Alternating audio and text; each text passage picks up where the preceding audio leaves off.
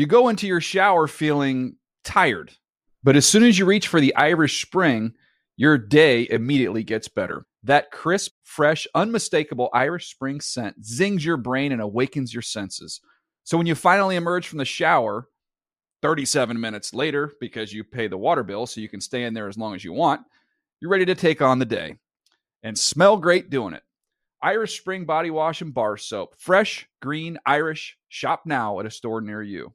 Live Nation presents Concert Week.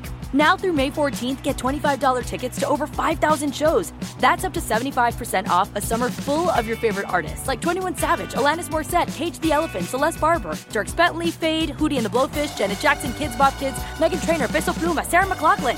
Get tickets to more than 5,000 summer shows for just $25. On sale now through May 14th. Visit LiveNation.com/Concert Week to learn more and plan your summer with Sean Paul, Sum 41, 30 Seconds to Mars, and Two Door Cinema Club. Hey everyone, this is Jody Sweeten from the podcast How Rude, Tanneritos.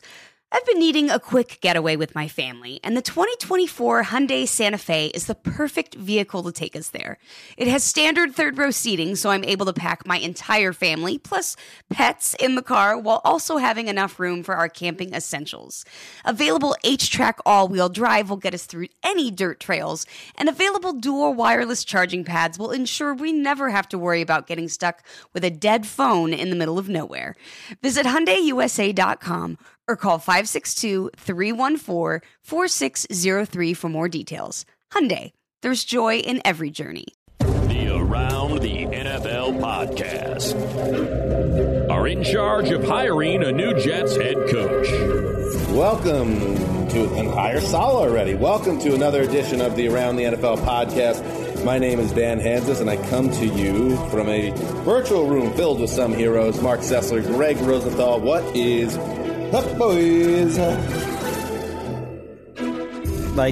We just see each other too much. I have nothing left to say to you two. There's not a day that goes by that we don't see each other. And it is good, actually, to have this, regular time. But even on the days off, it's like we'll be on a little Zoom meeting. So I get to see your outfits every day. It's exciting. Yeah, I mean, we're like going steady together. Really since March, but for many months longer than that. But I mean, it's been heavy since March. This is the divisional round playoff preview episode, and I am excited, as we all are. This is always so much fun this week of football. It's the best teams in the league. The NFC East is not involved. And, boys, you know that I am the power rankings guy on NFL.com. It's how my bread gets buttered. The Dan Hansis shout out. In the digital space, if you will. So I decided, since I'm involved with making lists and writing blurbs and being called an asshole by extremists and other troglodytes of the internet, I'm going to offer up a power ranking list of the remaining quarterbacks in the playoffs. Shout out. And I want you guys to tell me if you agree or disagree. Here we go. Number 1, Patrick Mahomes. Number 2, Aaron Rodgers. Little controversy. What is this based on? Like this year or just right now? Like right now. Stand. Okay. Right Heading now. into the weekend. Here and now. Number 3, Josh Allen. Number 4, Lamar. And that was tough because number 5 is Tom Brady. And I love how Tom Brady looks right now. But I think Lamar is just a little more special at this stage. Number 6, close call, but Baker. Mark, how about that? Number 7, Drew Brees. And number 8, Jared Goff or John Wolford. Anybody have an issue with that order? No, unfortunately. I'm the power rankings guy. I kind of want to argue. This will be an article, I think, next week on QB Index. They usually at least do this in the playoffs at some point. It's usually this week. I would probably put Brady higher right now. So I guess Lamar? Yeah, it's tough though. Like if you're just basing it on the last month, he's higher than Mahomes. I mean, so is Josh Allen. I would maybe put Josh Allen 1. Whoa! Well, just right now, not over like Mahomes predicting the future. And the MVP, Aaron Rodgers. See, now you're getting saucy. You're I don't know. getting a little Baylessy, to be honest. And I think Brady's right there. I might go Allen. It's ridiculous how good those 5 are. That Lamar is either 4th or 5th with the way he's So do you playing. have Aaron Rodgers ahead of Jared Goff or behind? I want Have Rodgers like 3rd or something. They're all about the same. Those top 5 are all playing lights out. How much better can you play? Yeah, that's true. We're going to get into all of the games, but listen, you know where we're at on this podcast right now, with Sessler and all the years of misery and now the glory. It would be silly if we started the show with anything else other than the defending world champion Chiefs against Mark's Cleveland Browns. Ricky? I knew that I never wanted to walk away from them. Would it be the same as the 7th or 8th grade version of me that lived and died so hard by this team? So hard. So hard. It cracked through a little bit. It did. It did. It did. So hard. I'm just one person that roots for this team. I knew that I never wanted to walk away from them. All right, Mark, we get it. I mean, you're a loyalist, so and now it's paying off. Mark, thank you, I think. I'm not sure how to respond to that, but Erica up to her old tricks. I wanted to make it kind of like a warm thing, and then when Ricky was done with her handiwork, it was a bunch of jokes. So, you know, but still, it's loving, ultimately. You're not the only Browns backer at NFL Media. In fact, one of our favorite men, the 6th man of the year. I call him the Pipe. Greg doesn't. Nick Shook is also going to jump on now. What's up, Shook? Look at Shook. He's suited and booted. Hello, Nick Shook. How you doing, buddy? I'm great, guys. Thanks for having me. Wow. How are you feeling right now? Like, I don't have a theme song with a Jerry Maguire type Tom Cruise drops for you, but how are you feeling at this time with the Cleveland Browns? I don't know if the Browns are going to show me the money, but after picking the Chiefs and getting my now weekly hate from Browns fans who just tell me they're disappointed in me more than anything. Somebody last week wished that I would step on a Lego when I picked the Steelers over the Browns. So I respect that, but that's a bad job. That's a bad job picking against your team in a game that they won. Well, yeah, is it a case of, because I went on Cleveland radio and one of the first things they asked was, why is Nick Shook, who, you know, you're a favorite son in that area, why is Nick Shook continually punking the Browns in these predictions? And the answer that we came up with was a masterful touch of reverse psychology. Is it that or something else, Nick? Yeah, that was a Nathan Zagura special, I'm sure. It's the fact that I pick with my brain and not my heart. And my brain has told me last week that the Browns had every excuse in the world to lose that game, every reason in the world to lose that game, and that it's going to be a tough battle for them to win this one. But I did dive into some numbers and gave me some encouragement. So I'm feeling better, I think, about this game than I did last week. But I still am going to stick with my prediction of the Chiefs beating the Browns. Shucky, you know, I think that's a bad job. I think you got to pick the Browns, but you're a serious analyst, man, hence the suit. You're going on network later. I get that. I also want to, connect the dots again. Long has it been a mystery of this podcast. Shook goes to work for the Cleveland Browns. You know, quits that gig out of nowhere, comes back to us, and we're all happy about that. You always wondered if there's some type of bad blood between Shook and the Browns. Well, now let's see what's going on with these playoff picks. No, there's no bad blood. It's just, I think 20 years of the Browns being bad has robbed me of the ability to pick with my heart. Okay, that's fair enough. And let's get into this game, boys, and Greggy, and because, you know, the Browns, and I said this earlier in the week, it feels like a house money game for them because the season is a success. But at the same time, I don't want to dismiss them as having a chance here. And it does go back to the version of the Chiefs, Greg, that we've seen in the back half of the season. And I know that the kind of popular line here is to dismiss all those close wins as a team that was kind of going through the motions, waiting for this moment. And that makes sense. But at the same time, that was what was happening when this team played competitive games. And now you take 20 days off for most of the most important players. You know, maybe the Browns are in a decent spot here with where this Chiefs team is. Right. I guess that's all possible, that they were playing, just hard enough to barely win. That doesn't really make sense to me. But it's been since week 8 that they won by double digits, and they've had problems on both sides of the ball. But in this game, what really matters to me is their defense. Remember everyone started the year being like, hey, the Chiefs got a defense now. It's like Patrick Mahomes doesn't even need to put up that many points. I love when you do that voice, by the way, Greg. Yeah, they were they were 31st in expected points allowed since week 9. They're a bad defense. They give up plays on the ground. That's a problem. They can't get off the field on third down. That's a problem against the Browns. They've got 2 really good players in Chris Jones and Honey Badger, and otherwise they've kind of struggled. And Stefanski's just outcoached Mike Tomlin with the plan that he put up. He knows how to find mismatches. These are 2 top 5 or 6 offenses against the 2 worst defenses left still in the playoffs. So I see it being like the Raiders Chiefs. I see it being back and forth, some long possessions, very few defensive stops. And that's going to make it a lot of fun. I'm really surprised that the Chiefs are 10-point favorites. I don't like that at all. I like the Browns a lot better there.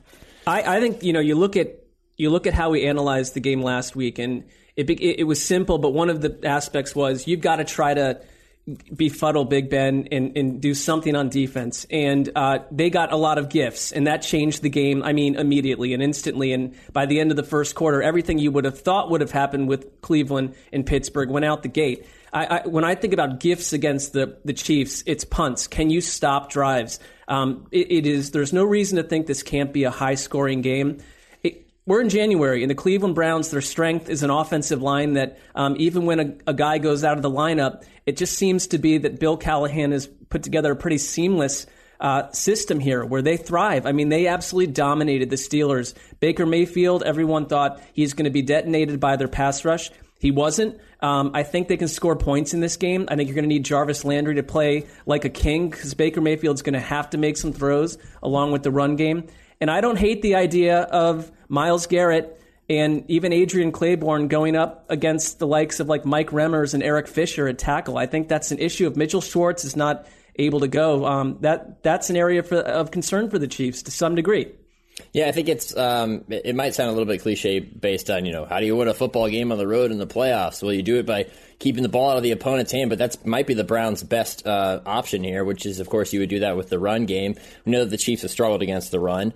The difference, though, is that the Browns, no matter who they're playing, if they face stacked boxes, they're actually finding success. Now, they didn't against the Jets when they were in that tough spot a few weeks ago, but on average, over the season, nobody's faced a stacked box more often, or more defenders on average in the box than the Browns, because every defense knows they're going to run the football. So if you can effectively run the ball, that's great. But what you really need to do more than anything is to establish a balance, whether it's those quick passes that Baker Mayfield had against the Steelers, or whether it's handing it off to Kareem Hunt and Nick Chubb and really just keeping the ball out of the Chiefs' hands. Because this Browns defense, I saw somebody tweet last week, I thought it was pretty accurate, held together by duct tape. I know they're getting some guys back. Denzel Ward being back is a huge one, but it's still not a good defense, and you don't want to get into this track meet or a shootout with this team because you're bound to lose that game. There are layers to the onion when you talk about the win over the Steelers for Cleveland, and one of them that I don't think is getting enough play and discussion is the way Baker played in the game, because that was all set up to be, one of the most memorable comeback wins in history, like Frank Reich against the Oilers type comeback, with the Pittsburgh offense going up and down the field in the second half. And it seemed like things are going to unravel. All you needed was the opposing quarterback to make a big mistake or two. And I thought Baker, again, in a big spot, and I mentioned this in the preview last week because he did it again when the spotlight was on against the Ravens. He made a bunch of big throws. He wasn't the star of the game. He wasn't the reason they won. But again, he showed that he likes the moment. He's not someone that's going to cower from it. He's a little hot and cold as a quarterback for my liking. But when he enters this stage, I like Baker Mayfield in this game for all the reasons I've stated. I think he's going to come in and make plays. He's not going to be the reason they lose. I really don't think that's going to be the case. He's like a lot of starters where if you protect him, he's throwing it great, and he's got a little extra than most starters because he's just more talented as a thrower. Like when I compared him to Kirk Cousins, I think there's some similarities. But he's just more talented throwing the ball into tighter windows when he needs to. And the difference the last couple of weeks is he's made a couple second reaction plays. I mean, he's not going to be Mahomes or Allen, but he's made a couple runs and a couple plays where he got pressured and then made a play. And that's it. Just keep a couple. If he can keep a couple extra drives alive by doing that, and there's every reason, again, to believe he can against the Chiefs. Because if you talk to the Chiefs fans, they're sick of their defensive line. They're sick of Frank Clark not being a factor. They're a little sick of their offensive line too. Like that's where their weaknesses were this year. It was up front on both sides, and especially for the Cleveland offense, like that feels like a mismatch. I mean, Baker last week, he had 2.34 seconds in terms of time to throw, quickest all season. They found a way to counter Pittsburgh's rush, and so the same can apply to Kansas City. Steelers had a Golston, by the way, our old favorite. Didn't touch Baker Mayfield one single time. Right, and think about this, and I get that like this gets kind of just washed out of the system because we're kind of tired of the storyline. They practiced for like 3 hours. And the week before that, they practiced for like 3 hours. Well, that's been exposed this year. Practice doesn't matter anymore. Maybe it's good. I mean, seriously, to be like, fresh I'm not, at this I'm time not really of year. joking. It's like maybe once you're in the season, the idea of like grinding it out and going through drills and stuff, it's being shown. You would have never seen this until a global pandemic came along. But you know that has been this isn't the first team that we've seen this season that missed practice all week and then showed up and played a great game. I would say, though, it says something about the Cleveland Browns that someone like Blake Hance, who met Baker Mayfield the morning of the game, had been signed off the Jets practice squad, came in and played the way he did. That there's a lot of examples of that where, with no preparation, they did well. I'm with you, Dan. They don't need to be doing tackling drills on a Wednesday, but I think that the idea that practice simply doesn't matter is probably more of a media thing than actual. And Patrick Mahomes, because you can't speak too much about Patrick Mahomes, and he's been out of the NFL world for weeks now, literally. By the time he plays, takes his next snap, a meaningful snap, it will be 20 days. And that's one thing I do not think is going to happen. This talk, will the Chiefs be rusty? I actually went back. When's the last time Mahomes missed, extended weeks and then came back? It was when he hurt his knee last season. He missed 2 weeks of that injury, came back 65 or 70%, as everyone remembers, and threw for 446 yards and 3 touchdowns in a last-second loss to the Titans. So, he's going to be okay.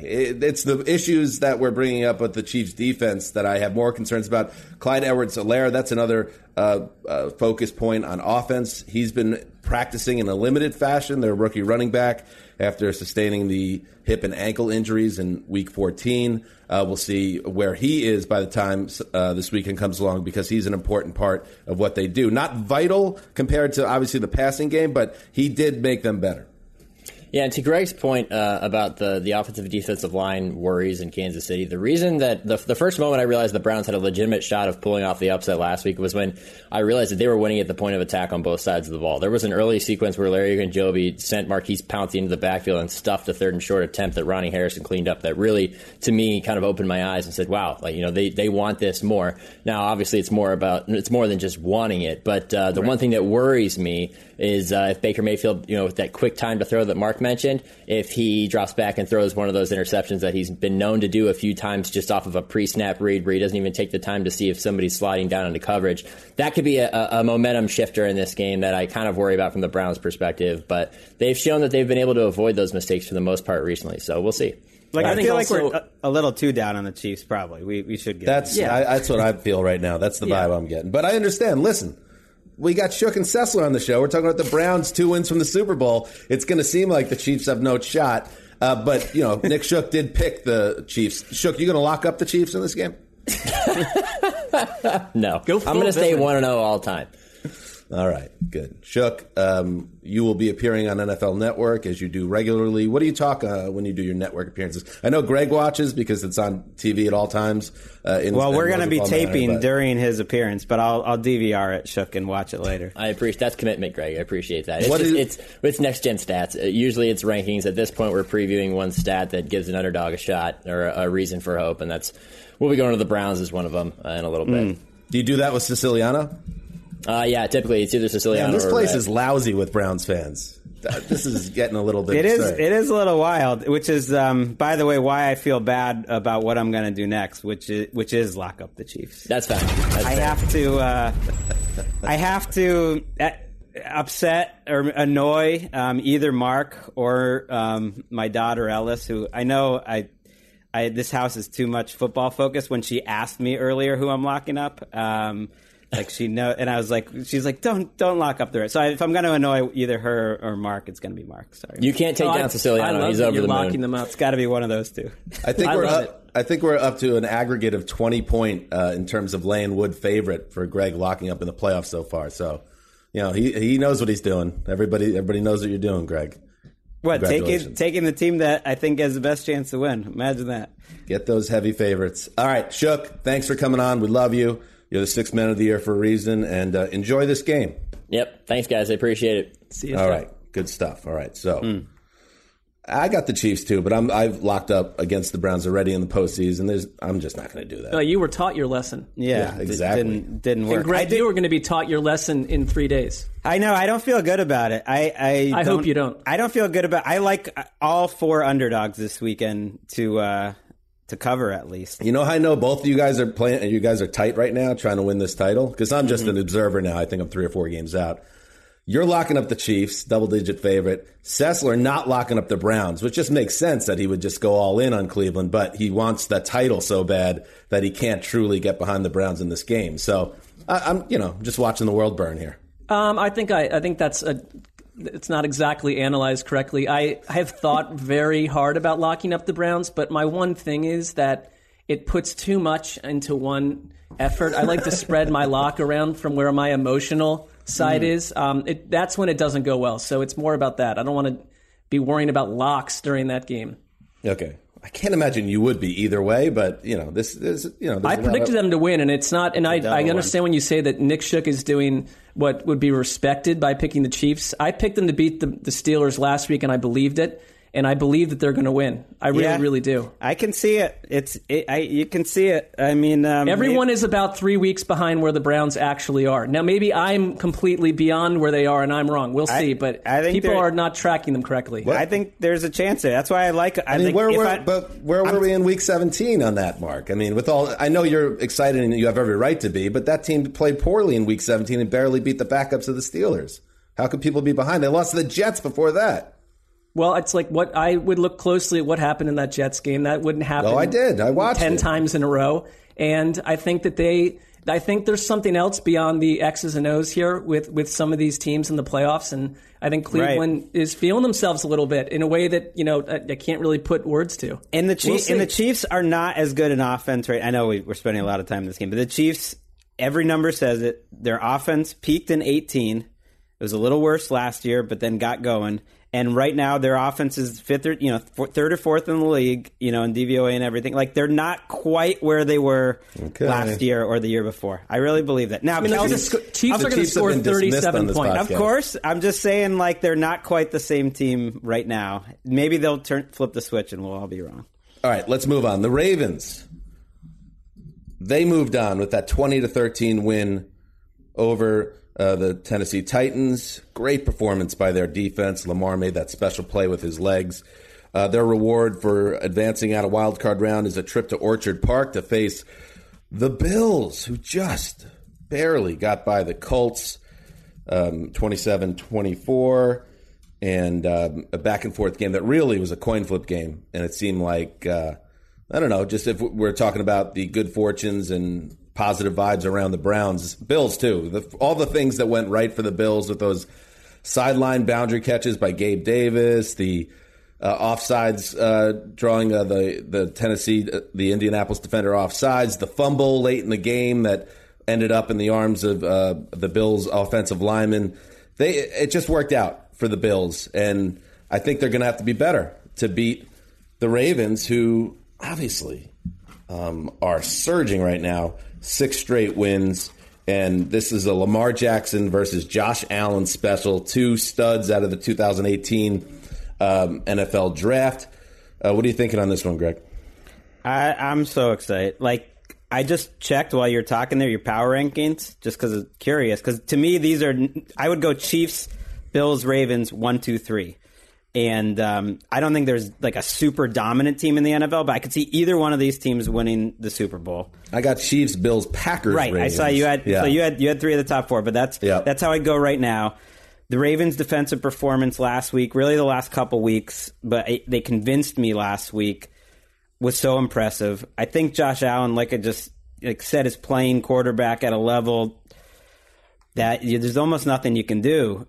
Everyone is always looking for the person to compare Allen to, and the obvious one, if you just take away the physicality, I guess, in the running, which is a big deal, but is Mahomes, because if you don't keep him in the pocket, and this is true of both of these quarterbacks, you're dead. But with Allen, the difference is like the throws he's making outside the pocket are just crazy. I mean, they're just crazy. The arm strength and almost the creativity of what he tries to go for, it's just crazy. And the flick of his wrist on that deep pass, as an example of what you're saying, last weekend, it's just like there are very few guys, and Mahomes maybe is the only other one that can make that throw so effortlessly. Right, and you can kind of put up the perfect defense for him, and he's still going to get you. And one thing I was looking for heading into last week, and they did it, was are they going to start calling plays for Allen running more? And they did. And that was a big part of last week's game. And I think that's something regular season, maybe not as much. Postseason, we're going to do it. And so I love mobile quarterbacks. These are two, might be the best mobile quarterback matchup we've ever seen in the playoffs. It's awesome. I adore this matchup. I mean, it's a quarterback matchup we never would have seen 10 years ago. It wouldn't have even been something you could have imagined 20 years ago. And it's two teams that have embraced what their quarterbacks have to offer. And a lot of it is, I think the coaching matchup here is fascinating. Dan, I like what you said, though. I'd be a little concerned about Buffalo's defense. They've been better over the past, month plus, but they gave up 472 yards last week. Now, I think the Colts, we were a little cold, not just us, but in general, people were a little icy towards the Colts last week and their chances because I think some of the energy around Buffalo and the way Buffalo was playing, Colts put up a real good fight in that game. But to me, it was like Buffalo overcoming in the first half starts, 3 starts inside their 11-yard line, a fourth at the 15, terrible field position early on. And they just made play after play. And I think got over the hump almost psychologically in a game where it was like Buffalo, just like these other teams, needed to get that playoff win. And there was Buffalo was more like everyone's picking Buffalo. That's a tough place to be. And there might have been some nerves here and there, but they worked their way out of it. But then you look at the Ravens, same thing for them. Down 10-0. The way that they battled out of that was one of the most, I thought, resilient showings by any team all year. And the Ravens, after that moment, when Lamar Jackson had that 48-yard run, 2 things were happening. I thought, one, rip off the Band-Aid. The Ravens are here. They're going to do what they need to do. But Lamar Jackson, once he gets going like that, you have to almost view him as unstoppable. And the Titans had no answer. And so I don't love their passing game, but I love that they get enough passes through the air from Lamar to make them versatile enough where they're not a one-trick pony. They're extremely dangerous. I thought that Greg Roman had one of his better games. Second quarter through the end, one of the better coaching games he's had all year. He's been totally ignored as a head coaching candidate this time around. Same with Don Wing Martindale. I think that's a complete oversight. These are 2 of the best coordinators in the game, and the Ravens, to me, will take this thing right to the final minutes. I think it was overlooked, to your point, Mark, how dangerous a spot the Bills were in last week. Just because there was so much assumption that the Bills, forget about winning wild card weekend, we'll see you in Arrowhead at the championship game. That was where everyone's heads were at and maybe still is. And it wasn't the Chicago Bears that was waiting for them in that wild card round. It was a very good Colts team. So good on them for being able to hold off what really felt like, if there's ever such thing, and I know this Claybon might faint when he hears this, if there's ever such thing as a trap game in the playoffs, that's what the Bills had to get past last weekend, and they did it. So good on them. To your other point about the defense, they gave up close to 500 yards. They didn't have a turnover, and what spooked me, and if I'm a Buffalo fan, especially with someone as special as Lamar Jackson now coming into the building, was after a touchdown with 14-11 to play, it's 24-10 against the Colts. And you think, we got away. We nearly got picked off there, but we got the game under control. We're going to take it home. Colts get the ball, 7 plays, 75 yards, touchdown in 2.5 minutes. Mostly on the ground. Bills come back, kick a field goal to make it 27-16, calm things down a little bit again. Colts get the ball back, 5 plays, 76 yards in under 2 minutes to make it 27-24. That was not a good look for the Buffalo defense, which showed no ability to close out the game. And oh, by the way, Phillip Rivers had 1st and 10 inside Buffalo territory with a minute to play. Didn't get closer. You give the Bills credit for that. But that defense needs to be better in this spot. Well, they also have shown that this isn't a one-time thing. So they gave up more than 200 yards twice this year. They've given up more than 200 yards 7 times since McDermott's been there, which is among the worst in the league. It's a defense built to stop the pass first. It's a little bit of a lighter, faster defense. They give up runs to the outside. The Patriots ran all over them twice. They gave up more than 160, I think another 3 or 4 times, including last week. And so, okay, a team that runs to the outside, can present problems. Oh, hello, Ravens. I mean, I know they shut down the Ravens pretty well last year, which, is something to think about, in that matchup in the regular season where both quarterbacks really struggled. Josh Allen to a much bigger degree, but Lamar struggled too, considering it was his MVP season. But they need their guys up front to step up like all their stars. Jerry Hughes had a bad game. Tre'Davious White had a bad game last week. He's going to be matched up on Hollywood Brown. We give Hollywood Brown so much grief. I mean, if there's such a thing as clutch, I don't quite believe it in this way, but like his best 2 games of his career are his 2 playoff games. He showed up and was great last week. He won that matchup over and over. A lot of key first downs, and they went to him. Man, is he back? So has he now progressed from Hawthorne to Hollywood? He's all the way back? He's Hollywood. Well, Here's the thing. Wasn't it always like Hollywood, Florida? So in a way, it like never, it was always kind of a small town. I had town. no idea that. I didn't know. I didn't realize any man named themselves after Hollywood, Florida. That feels... Or somewhere. I could be wrong, but I don't think it was Hollywood, California. It was a different Hollywood. Well, that was his first 100-yard game since week 1, and so you're right, they needed it.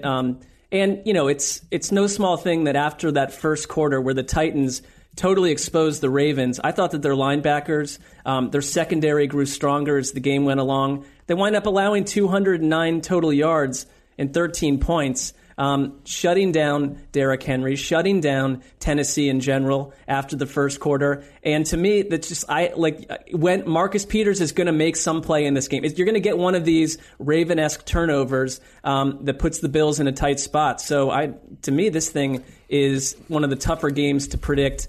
Basically since Baltimore, Tennessee a week ago. That's how these games go. I'm taking the Ravens, and I feel okay about it because I think Allen is going to just...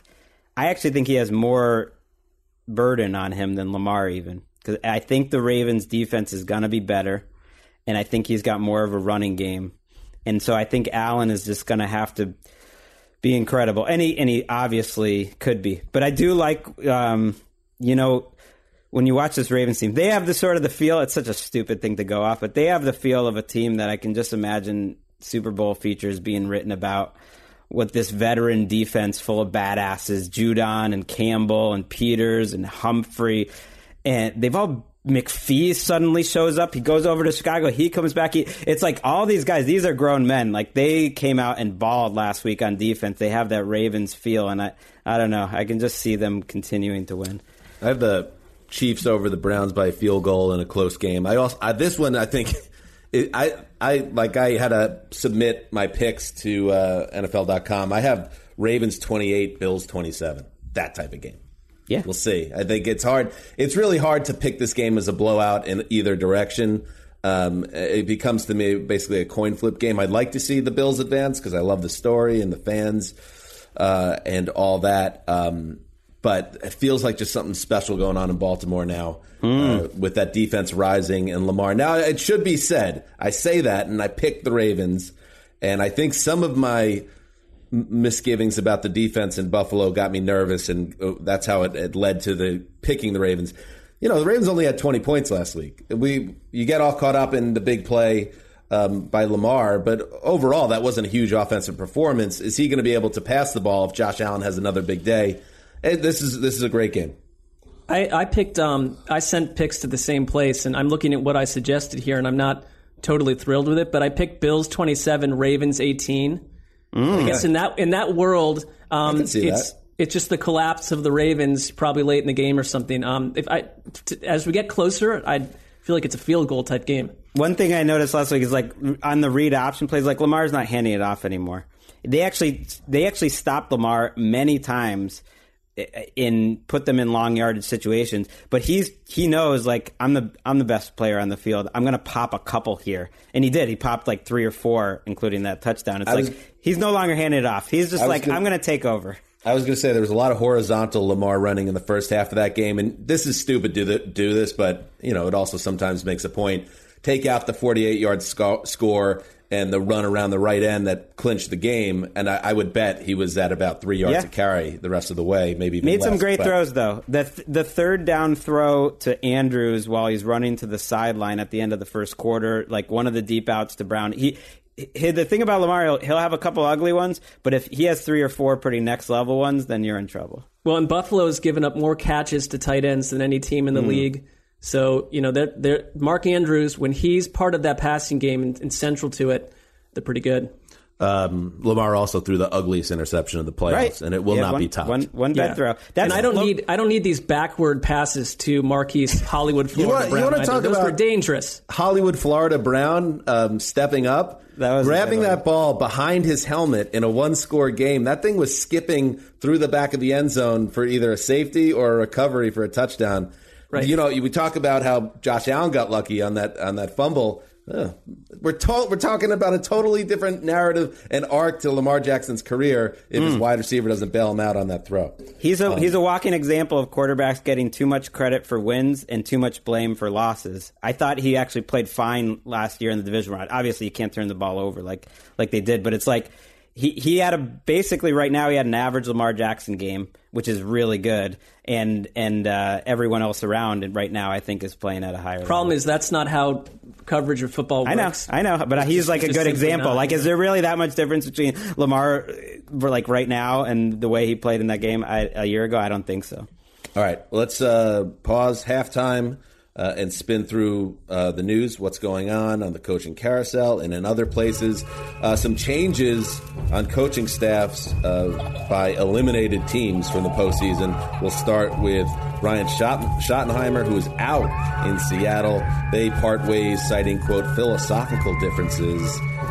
This offense in his 3 seasons was pretty hot and cold, but it was as hot as any offense in the league in the first half of this year, the hashtag Let Russ Cook era, but the collapsed in the second half, and then what happened in the playoffs dooms Schottenheimer. And I just want to say, I love Troy Aikman, but it felt so simplified. It left me almost angry when he said during the telecast last weekend that the decision was made when the Seattle defense was so bad in the first half that Pete Carroll said, we have to stop this. We're changing the offense to fix the defense. It felt so simplistic. I would really love to know how this actually happened and led to the collapse, because it had to be more than just a scheme change. It just seemed like so many things went wrong.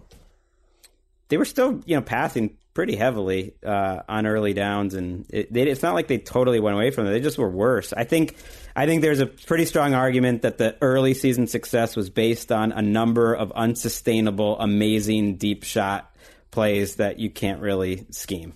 And he played a bunch of division opponents who know how to stop him. And it's just there aren't that many open receivers. But Russell Wilson was playing really poorly. That game that they lost to the Giants 12-17. I mean, there were whispers and there were a couple comments from people in Seattle that said that others kind of mimicked that and were able to use that. I mean, they went out and scored 40 points the next week, but that was against the Jets. But they were not the same offense other than that down the stretch. And I mean, if you are a Rams fan, though, you've got to be loving this, because there's nothing sweeter than beating a divisional opponent like the Rams did in the playoffs. And what comes out of it is total chaos for Seattle and the Seahawks. Mm-hmm. Everyone asking if Pete Carroll's fallen off a tree branch at this point, and the scheme's changing and we're firing coordinators. I mean, it's pretty ugly. Few things jumble my brain more than when someone says the score of a sports game and it's the lower score first, as you just did. You said 12-17, and my brain is still recovering. You want to know why I did that? Because I wanted to be accurate. which at least I was accurate in terms of the score, but I went to Pro Football Reference and I went to Seattle's page, and so they list Seattle's score first to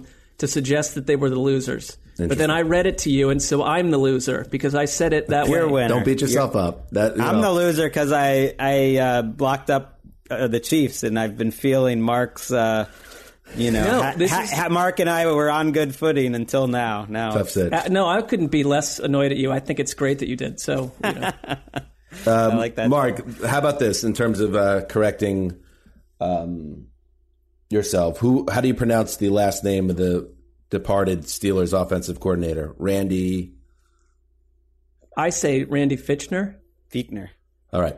The Steelers, in other news, will not bring back offensive coordinator Randy Fichtner. By the way, if I ever become the host of the show, it will never happen. I'm going to set you up for so many little trick questions that guarantee you had no idea how to say that, but you will allow me to tumble over that on a show that someone right now in Scotland is listening to thinking that guy is an idiot. I will find a way to get back at you. I promise you. I really do That's think my we should. speech. I've always said this. I think in the offseason we should do a show, put Sessler in the host chair. I'll be in the Sessler chair. I don't know what we'll do. Maybe Greg will produce. Ricky will be in the Greg chair. And we'll just mix it up. And then that would be a great spot for revenge, Mark. Book it. Start to plot it.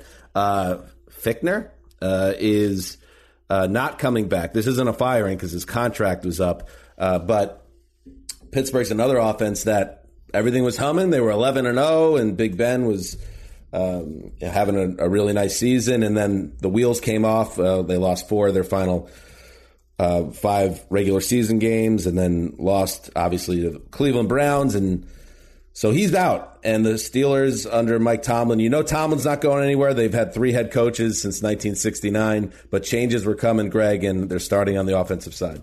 I feel like the pink slip started to be written the minute that Mike Silver went on NFL Network and said that Ben Roethlisberger was telling people that he started drawing up plays because the plays they were calling wasn't working. I mean, that's not too subtle. Not too subtle from your Hall of Fame quarterback.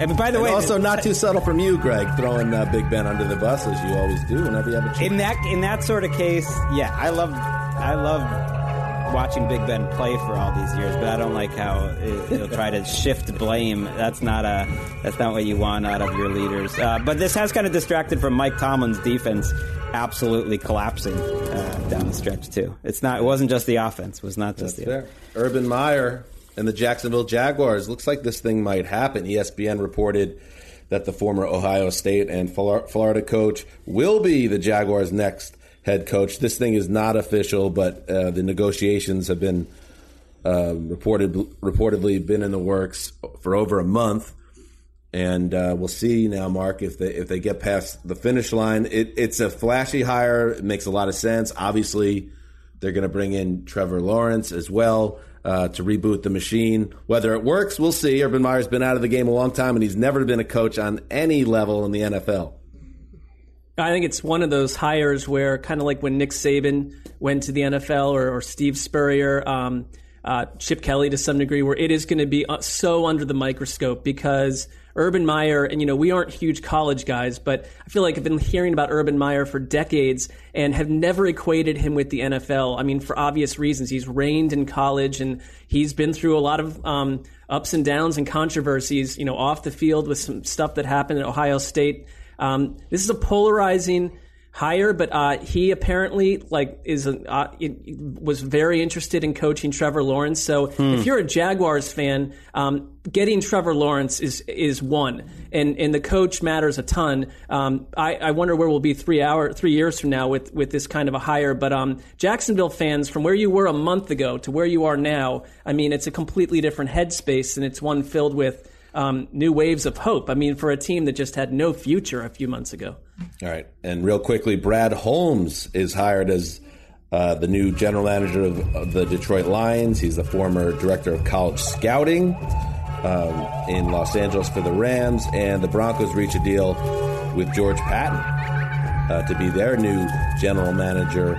He spent the last 13 years with the Vikings. He signs a 6-year deal to replace John Elway as GM. John goes, I guess, further upstairs and is the football czar, if you will. So there That's what's happening in the league. Back to the photos. Greg, do you have anything about Patton you want to add? Oh, yeah, I'm a huge Pattonite. I mean, this changes everything. Patton He's time. been doing interviews for years. He finally got the job. I mean, that is a tough job. GM with Elway, not just still in the building and not in some ceremonial role. He is going to be all over General Patton. It's funny. I've been reading some of these insidery reports. I don't know, man. It sounded like Elway was more like, I'm trying to get out of here and just chill. And the Broncos were like, can you stay around another year? And he was like, yeah, sure, but you're all good. You know, I'll help hire the GM. It sounds like he's just kind of over. I don't think he'll be there 2 years from now. He's a competitive man. We'll see. We'll see if he's able to stay out of the kitchen. All right, let's now move into the NFC and start with a great old showdown between old quarterbacks. The NFC South, the Tampa Bay Buccaneers coming off that win over the Washington football team last Saturday night, 31-23. They now head to the Superdome to face the number 2 seed Saints, who didn't get a bye, but they got something close to it with the Bears. It turned into essentially like a full squad scrimmage. And they won 21-9, and we're just happy that game's over and we don't have to talk about it ever again. And now what we get is 2 of the most prolific passers ever to play football, 2 men. Brady, 43 years old. Breeze, I believe, is 41. It could be the last time, and likely is the last time, they'll ever be on the same field together with Breeze heading toward retirement. But, Mark, will start this way. You never know with Tom Brady either. Now, Brady has been incredible this season, and he was good again last week. But the assumption here, obviously, is that Brady's going to continue to thrive and be in this situation for years to come. You just never know. There's so many outside factors. So there absolutely needs to be urgency for a 43-year-old quarterback, because you may not never get to the divisional round again. Great matchup between 2 old kings. Well, I think it's the reason that we watch the NFL, for the chance to see at this late stage in their careers. You know, they're not that different than our age. They're older than you guys. And most guys that are 42 and 43 are lumps of clay at this point, and these guys are still doing what they're doing. It's impressive. Tom Brady, I think, since maybe mid-December has been one of the best quarterbacks in the league, if not the best. I mean, and the deep ball is back. And so when I look at what happened in Week 9 when they were shredded 38-3, even Week 1 I throw out, but the Week 9 shredding of Tampa Bay, it concerns me because I think the Saints on both sides, like their offensive line and defensive line, you'd have to say are big advantages that they can force their will on teams and win in different ways.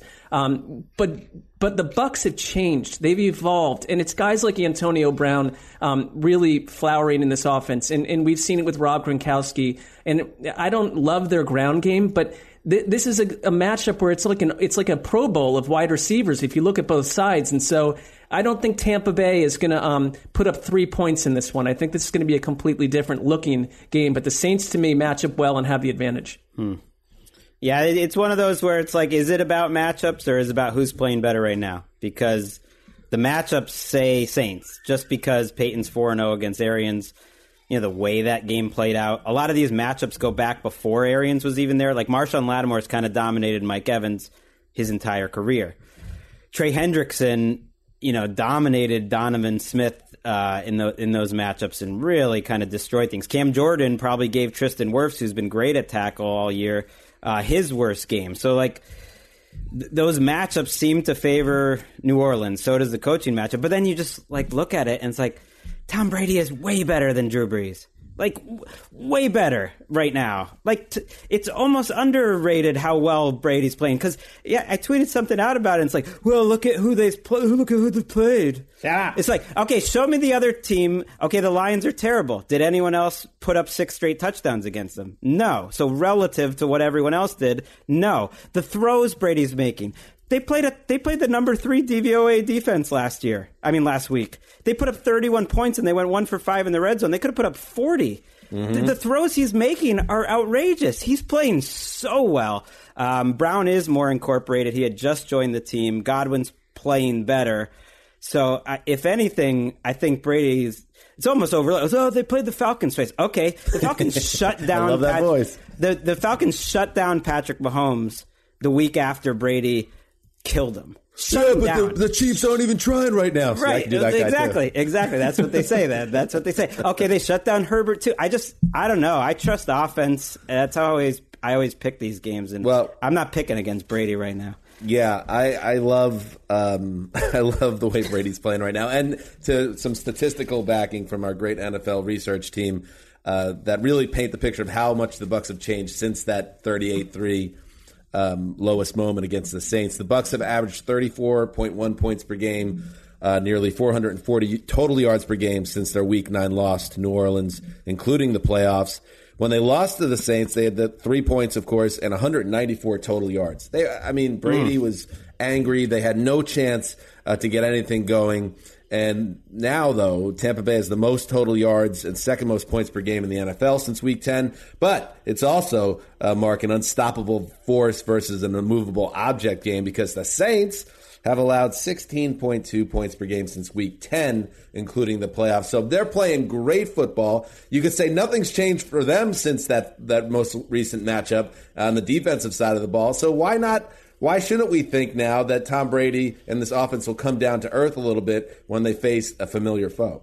I mean, I come down to earth from where they've been, sure. I think they'll be more competitive than that last one. It's tough to beat a team 3 times, although I don't know what the science behind that is. I think it's tough to do anything. Wrong. It kind of says it's relatively easy for what it's worth. Well, then let's blow that narrative up. That's an absurd. I hear that from everyone, and it's the numbers say they have the overwhelming. The third time you play them, they have the overwhelming advantage usually because they're a better team usually. Right.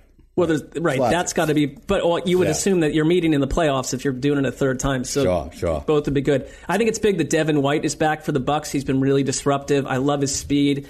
He can cause some chaos.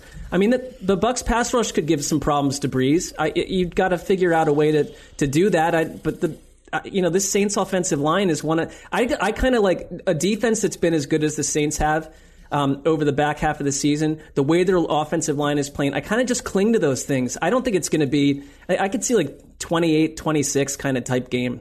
These NFC South teams are always wacky. I mean, please. I'm worried about, if the Bucs defense way more than the offense. The defense is quietly kind of falling apart. They don't have much of a pass rush. To me, that's the biggest difference right now between right now and early in the year and last year. Shaq Barrett has about a third as many QB hits and sacks. You picked the wrong year to get on the old Shaq Barrett. Of course Mark. I did. Right church, wrong pew.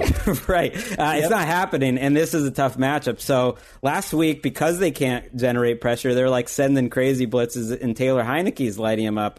That worries me. But can the Saints take advantage? They just haven't had many big plays. Even last week, it's like 5.1 yards per play, moving the ball. Breeze has one game out of his last 7 where he's thrown for more than 7 yards per attempt. So it's dink and dunk and dink and dunk. And maybe that works. He's turning 42. By the time you listen to this, he turns 42 on Friday. And when he got interviewed after the win on Sunday, it sounds like he's already a broadcaster. Like he actually sounded like a dude doing like a hit for NBC during halftime of a Sunday night football game in Week 9. He's like already there. I don't want to play I know we talked about on this pod where Bruce Arians is still plugged in. I think Drew Brees is 1 foot already in retirement. Oh, stop. I mean, isn't he more fired up than ever? I mean, he does not want his career to end, by the way. Of course he doesn't. None of us want the great things to come to an losing end, to Tom Brady. Eventually. Hey, I've been in the shadow of you my whole career. I'm obsessed with like numbers, but everyone thinks of Brady as the ultimate winner, and my career is going to end at home with a loss to you in Tampa. Oh my! Tampa uniform. That would be rough, but it would be. I don't know if the opposite if he wins. Makes sense, right? Sean Payton. I think Sean Payton could win this game, on his own. You're right, and the defense you gotta. And everything. It's all about kind of recalibrating when you talk about the Saints. What Drew Brees and the offense is where they factor in terms of the whole the Saints stew here. It's just a part of it. It's not the main driving force. I like the Saints. I'm sticking with them as my NFC Super Bowl pick in a field goal game to get past the Bucs. But I don't feel good about this one, to be honest with you. I really think it's a game that can go the other way very easily. But I am picking the Saints by a field goal, 27-24. Well, you just reminded me, I took the Saints in that Super Bowl challenge to make the Super Bowl, but I'm picking the Bucs this week. So, that's the problem with these things. No hard feelings. You're covered either way. I have Saints 24, Bucs 21 in overtime. But I'll tell you one, I need Will Lutz to be a little bit more. It seems like what's happening in the Kicker Club at 2:12 in the morning before these games. But Will Lutz has not been the consistent force of old. Who did they just sign? They just signed Will Klutz. Yeah, they signed a kicker this week just to have in reserve, just because Lutz has been a little. Lutz he's been revoked. His open bar privileges have been revoked. He's not allowed in the champagne room. So right now he's just like the nerd at the end of the bar, hoping that a girl will talk to him. Oh yeah, it's Blair Walsh. They have Blair Walsh. Not Blair Walsh. Now, you don't tell me I have a kicker problem, and the way to solve it is let's get Blair Walsh on the field in a playoff game. Well, it's not happening this week, but he's on their practice squad right now. Blair Walsh. What sort of female inhabitants are allowed into the Kicker Club? I thought it was just kickers hanging out together. How would you decipher who's allowed in? Well, there is a big bubbling undercurrent of groupies, kicker groupies. A big undercurrent, yes, okay. And that is what we're talking about. Just think like Led Zeppelin on tour 1975. All right, you can tell me more about it maybe offline. Blair Walsh, of course, missed a 9-yard field goal to cost the Vikings a playoff win against the Seahawks about 5 years ago. So, I don't know, man. That's what you brought in the building to say. I mean, in negative 80-degree weather, but fair enough. The ball probably weighed 250 pounds. It was a 2-yard kick. I mean, all he had to do was touch it, and it was going over the crossbar. Lutz would have to go 0 for 3 in a win or something, I think, to see Blair Walsh next week. But all right, tough. Which takes us to the final game we're going to discuss. It is the other NFC tilt to decide who goes to the championship game. Mark, how about this? If you want to look at it like this as a Browns fan, because it's been a long time for me, but divisional round weekend, when your team's in it, you're 2 wins away from the Super Bowl. How about that? Just get 2 more dubs. It's a lot to ask, but getting it's clubbed up twice. Surreal territory. That's why I'm trying to be optimistic. Why go into this negative? I'm with you. All right, here we go. I'm with you. You picked the Chiefs and locked them up. That's why I think it's just my guilt coming through. I'm really reconsidering because I think my heart actually believes the Rams have less of a chance to win. But I had to take one of those. No, two. Greg, stick with the Chiefs. Stick with them. Trust me. Let's hit it. Packers 13-3, Rams 11-6. Again, I am now essentially a commentator in the lock competition. So I'll just tell you right off the bat, I'm picking Packers and I'm locking them up here at home, coming off the bye against Jared Goff, most likely, who's been practicing in full. John Wolford obviously is in a tough spot, coming off that stinger. Let's start here, Mark. Do I really feel good, and all due respect to the Rams on defense, but do I really feel like Jared Goff is going to make enough plays in this game, playing in potentially snowy conditions in Lambeau Field, needing to throw the ball in a matchup against opposite Aaron Rodgers? I do not feel good about that at all. You're going to need something very special. You're going to need some Browns type circumstances, a snap going over a quarterback's head, interceptions on tip balls for this to be a game to me. What do you think? I'm with you.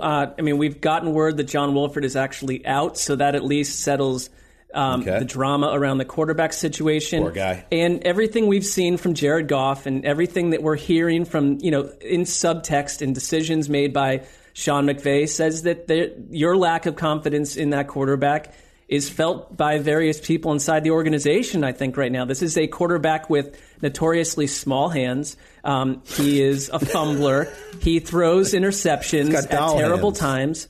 I don't know about doll hand. I don't know what size the doll is, but I'd be concerned. The one thing is, and I think that's getting a little forgotten, in what I'm hearing day after day is this Rams defense, and legitimately is so pumped up that this matchup will be titanic. It could be. It could also be 21-3 at halftime if the Rams offense can't produce. I think that their ground game, if you get the good version of Cam Akers, you got something going on there. If you get a mistake-free version of Jared Goff, they can hang in a game. If you have your Darius Williams of the world, Aaron Donald says he's healthy. If Jalen Ramsey can erase Devontae Adams to some degree, that's it. I mean, this is I never thought we'd say back in September that the bigger coaching storyline for the Rams is not Sean McVay, but Brandon Staley, who's become like the patron saint of think pieces and people being obsessed with assistant coaches as they are coordinated. It's Brandon Staley right now. And,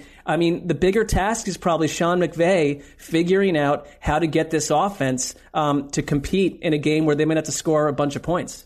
Right. I mean, the Packers defense quietly finished the season much stronger than they did early in the year, including that Titans game. And I think an average defense right now is shutting down this Rams group. And so that it's a tough margin for error. There was nothing we saw from Goff last week that I found any different than what we saw before. It's part of it is his thumb. A couple balls came out wobbly, so it's not on him, but it's what he's playing with. But more of it was his processing. Always a little bit of a beat late. You know, the two big plays they got were a little fluky, a little hard to repeat. It was that scramble by Goff that led to the long Akers, run on the short pass, and then that kind of moon ball that Kupp came down with. It's tough. It's tough to win a game like that. But I think there's at least a chance that Brandon Staley, the man that McVay hired, because Brandon Staley was best equipped to stop a Sean McVay offense, that's why he hired him, is equipped to stop this Packers offense somewhat. Aaron Jones is going to have a chance, I think, to have a big game because it's all going to be about the coverage and it's all going to be about stopping the Packers passing game, and they'll probably live with Aaron Jones going off. If the Rams were to pull off the upset, I just feel like that's what everybody would be talking about Monday morning. What a masterpiece put together by the Rams coaching staff, who figure out a way to diffuse this Aaron Rodgers offense and scheme up a way to get enough points. I also not to pile on the Rams in terms of my feelings about how this game's going to play out, and we have a very special guest who's just about to join us who's going to be very mad at me. I know Aaron Donald said this week he doesn't even feel his rib injury anymore.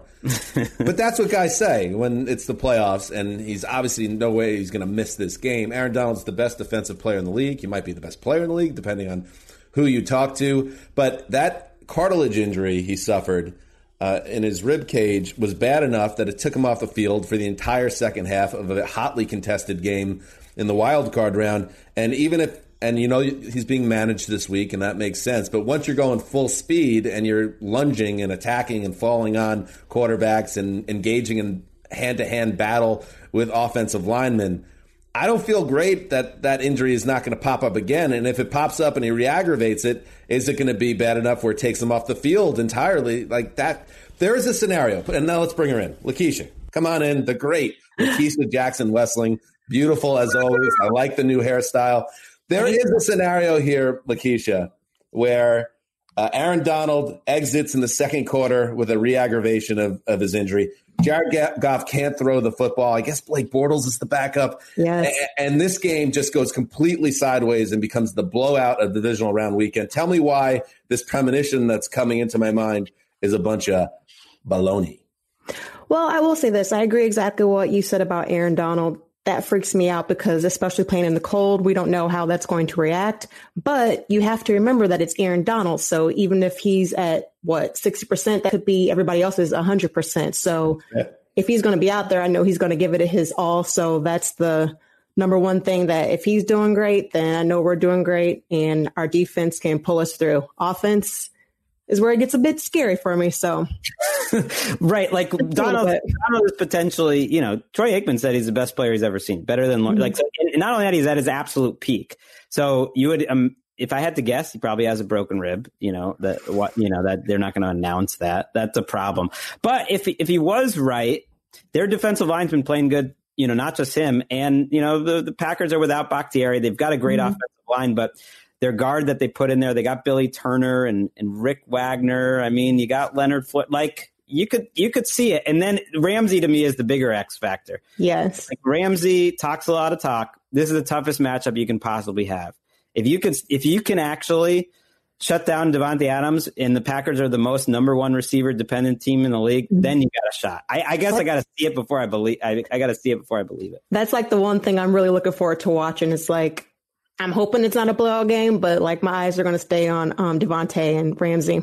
Mm-hmm. I think you have reason to think that Ramsey can do this. I mean, it's kind of been like matchup free. He's just been that dominant. I thought there was a moment in the last week's game where, and we talked about this before, Lakeisha, that there's no better feeling if you're a Rams fan than sending the Seahawks into utter turmoil that, results in firings and mayhem and Twitter posts from, Russell Wilson. But there was a moment where Ramsey is just wagging his finger all over the place. And it's like, there are times when he can be annoying, when he was on the Jaguars, for instance, but he is at the height of his powers and gives you hope in this game. I would wonder, and I hate to have to do this because like the show's about to end, but I haven't done my lock yet. And maybe if you could, Lakeisha, just cover your ears real quick, just for the record. I have to lock up the Packers. I'm sorry. It's okay. I know. Chris is doing the same, so I don't know about locking. Don't say that though. But it's Lakeisha against the world. Lakeisha is legit Rams fan, and she's an unusual Rams fan. In fact, let me read a pinned tweet atop her fine profile, which you can get at Lakeisha Jackson. And Lakeisha, by the way, in addition to doing great work for NFL and being the rock of all rocks for Chris Wessling, has her NFL Uncorked video series, which you need to check out. Here's the tweet. Yeah. Going from a St. Louis Rams fan to an LA Rams fan is brutal. It's like getting back together with an ex that all of your friends hate. Sigh. Lakeisha is a St. Louis native who moved to LA, and then the team followed her here, which is very unusual and unique. Now that enough time has passed, do you still have some of that residual guilt or issues with, friends that hate your ex? Not anymore, but I will say for the first year or so, it was really hard. People thought that I knew something when I moved out here, and it's just no, that's, I was not an insider. That did not happen on purpose. But even with the first, 1 or 2 years we were even getting good, I was very, very hesitant to post pictures and say too much because it was hard. And I felt bad. I wasn't, I was sad for my city, but, after a while I had to post something saying hey, I got to live my life. And these are my boys. So I'm riding hard for them. LA Rams. You don't need friends that don't support your happiness. You had to go through Jeff Fisher. You came out here. I suffered through all that. And now I'm in the glory years. You got yourself a husband, great job. These people, they need to support you. Yes. They're happy for me now though. I was with you on the metaphor. Now I'm not tracking it. Is the husband the Rams or is it Wes? No, the husband in this case was the Wes. Metaphor. Yeah. Speaking of Wes, Lakeisha, how is our man right now? He's doing a little bit better this week. It's not huge, but we'll take any little, significant, little progresses. Just, slowly, just taking it day by day. It's hard to kind of get too excited because, as you guys have noticed, whenever, something good will happen, it's we'll take 2 steps forward. So it's just living it each day by day. And I'd have to ask along with that, Link, not sure how many days he's been on the earth, but is he mowing the lawn? Is he helping out around the house? Doing his part? I was worried because he had just woke up when I got on. I'm like, oh goodness, I hope they can't hear him screaming. But he's growing so fast. I know I said this last time, but every day, he just makes us so happy. And now that he's able to crawl and go wherever he wants to, the cutest thing that he does is we ended up getting a recliner to help Chris sleep. So if Chris is up in the recliner, his blanket sometimes will hang over on the floor, and Link will always crawl over and put his head on it and look up and talk to him. And wow. Kids just know, babies are smart. They know when you need that extra loving, Dad, I'm still here. You can do this. Yep. It's obviously been such a challenge for you guys, but having Link in there, I can't imagine that's the light of life in the home. Getting so much personality. Yeah. I can't wait to get to know him better. Unfortunately, the pandemic is keeping us from really getting to know Link, but in time we will. Pick the game. We need your pick, Lakeisha. I'm going Rams. There you go. See, you got to talk to Shook. Shook's picking against the Browns for the second straight week. No. What's the final score of this game? Final score? Let's go 23-10. Ooh, that's not even close. See, that's the exact score. That's a good prediction. That's the score that Peter King's leading with his Monday morning quarterback. Brandon Staley and Sean McVay cooked up the game plan of their lives. Yes. 23-10. All right. Good. I love it. My fingers crossed. You gotta give at least a chance of the old like Sean McVay, LaFleur matchup. Or, we used to call him the what was he? The boy, the flower or the boy with the beard, the bearded boy. He basically got hired because he was associated with Sean McVay, and so you're not Sean McVay. I'm Sean McVay. That's what he says. Hopefully, but although I did pick the Packers 20. Does he say that to him, or does he say that internally? I don't know what he says. I love Keisha, by the way, because when I told her when we talked about coming on the pod, she's not like excited to talk Rams necessarily. Her first response is just like, "I'm so excited to see you guys." So that's Keisha is the best. Because of COVID, this is so annoying. But this is like, I feel like we're at Rocco's just chatting it up, talking football like we normally do, or at the Cozy. Like, to better times, we'll all be together again. Yes, sooner rather than later, hopefully. All right, that's it. Good show, Lakeisha. You're the perfect woman in a lot of ways. Thanks for having me on. Beauty, brains, loyal, no sports. I don't know if she can cook. Can you cook? Not as good as Wes. Yeah, Wes got you. Well, so you found that. So you're good at finding the perfect compliment where you're not shining. He gets a little possessive about the food Wes makes. Yes, I love to eat. I had to have a little thing for her. Anyway, you're the best, and we'll be back on. Well, two things. We have our television show, which is not this show. It's a totally different show that's previewing Divisional Round Weekend that will air on NFL Network tomorrow at 3 p.m., either Eastern or Pacific. Pacific. It's 6 Eastern. And there will be replay 6 Eastern, 3 p.m. Pacific, and there will be re-airs. So just check it out and DVR it. If you're overseas, I think you could track it down on International Game Pass. But that's just a guess. At some point, they're going to nail down. Could we have tied up by like rope and whatever else to be on at 6 p.m. on NFL Network? I feel like that's a violent coup. I'm giving Erica the credit for that. I'm sure she was stumping behind the scenes. And then we'll be back, hopefully with Chris Wessling, the other Wessling, on Sunday night for the Divisional Round playoff recap. It is the greatest football weekend of the year, pound for pound. So let's all enjoy it. Everyone stay safe, stay well. And I have a new rule on this podcast. Mark, we're playing out every ATN podcast, including through the offseason, with that Brown song, until Cleveland's been eliminated from the playoffs. So that's our new outro music, until Cleveland's gone. That's what it is. All right. Well, we'll see. I hope it's, another 8 or 9 or 10 shows, please. All right. Hit it, Ricky.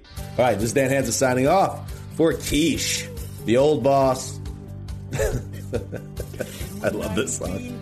The Quiet Storm and Ricky Hollywood behind the virtual glass. Until Sunday. Here we go again. 54, 55, 64. You can find the trophy on the old age shore. Now the orange and brown coming back for more. Here we go again. I said, here we go again. It's the Cleveland Browns and it's 1st and 10. So get on your feet and let the games begin. 'Cause here we go again.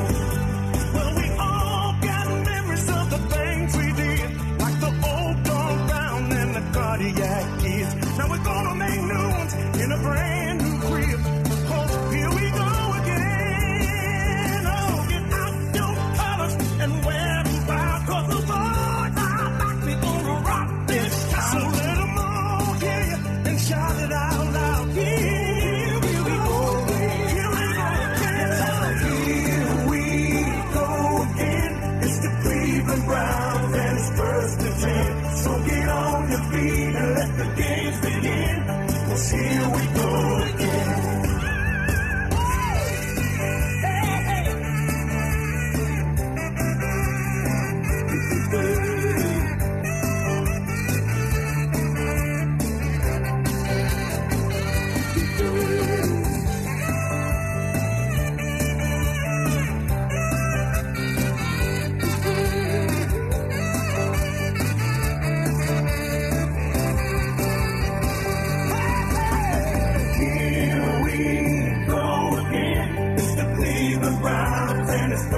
to 10. So get on your feet and let the games begin.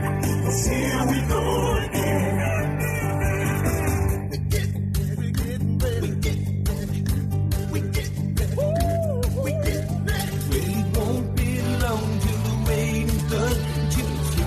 Time in the noonday sun, 'cause rounds are back and then it's gonna be fun. Here we go again. Oh, here we go again. It's the Cleveland Browns and it's 1st and 10. So get on your feet and let the games begin. 'Cause here we go again.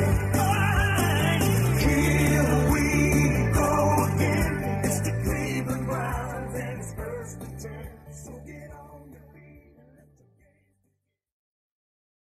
You go into your shower feeling tired, but as soon as you reach for the Irish Spring, your day immediately gets better. That crisp, fresh, unmistakable Irish Spring scent zings your brain and awakens your senses. So when you finally emerge from the shower, 37 minutes later, because you pay the water bill so you can stay in there as long as you want, you're ready to take on the day and smell great doing it. Irish Spring Body Wash and Bar Soap. Fresh, green, Irish. Shop now at a store near you. Live Nation presents Concert Week.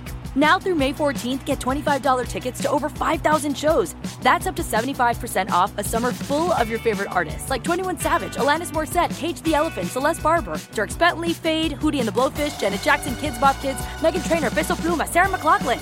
Get tickets to more than 5,000 summer shows for just $25. Until now through May 14th. Visit LiveNation.com/Concert Week to learn more and plan your summer with Sean Paul, Sum 41, 30 Seconds to Mars, and Two Door Cinema Club. Tired of restless nights? At Leesa, we know good sleep is essential for mental, physical, and emotional health. From memory foam mattresses to hybrids that keep you cool all night long, Leesa's mattresses offer exceptional comfort and support with free delivery and 100 nights to try out your mattress in the comfort of your home. For a limited time, save up to $700 off select mattresses plus 2 free pillows. Go to leesa.com/iHeart for an additional $50 off mattresses and select goods. Exclusions apply. See leesa.com for more details.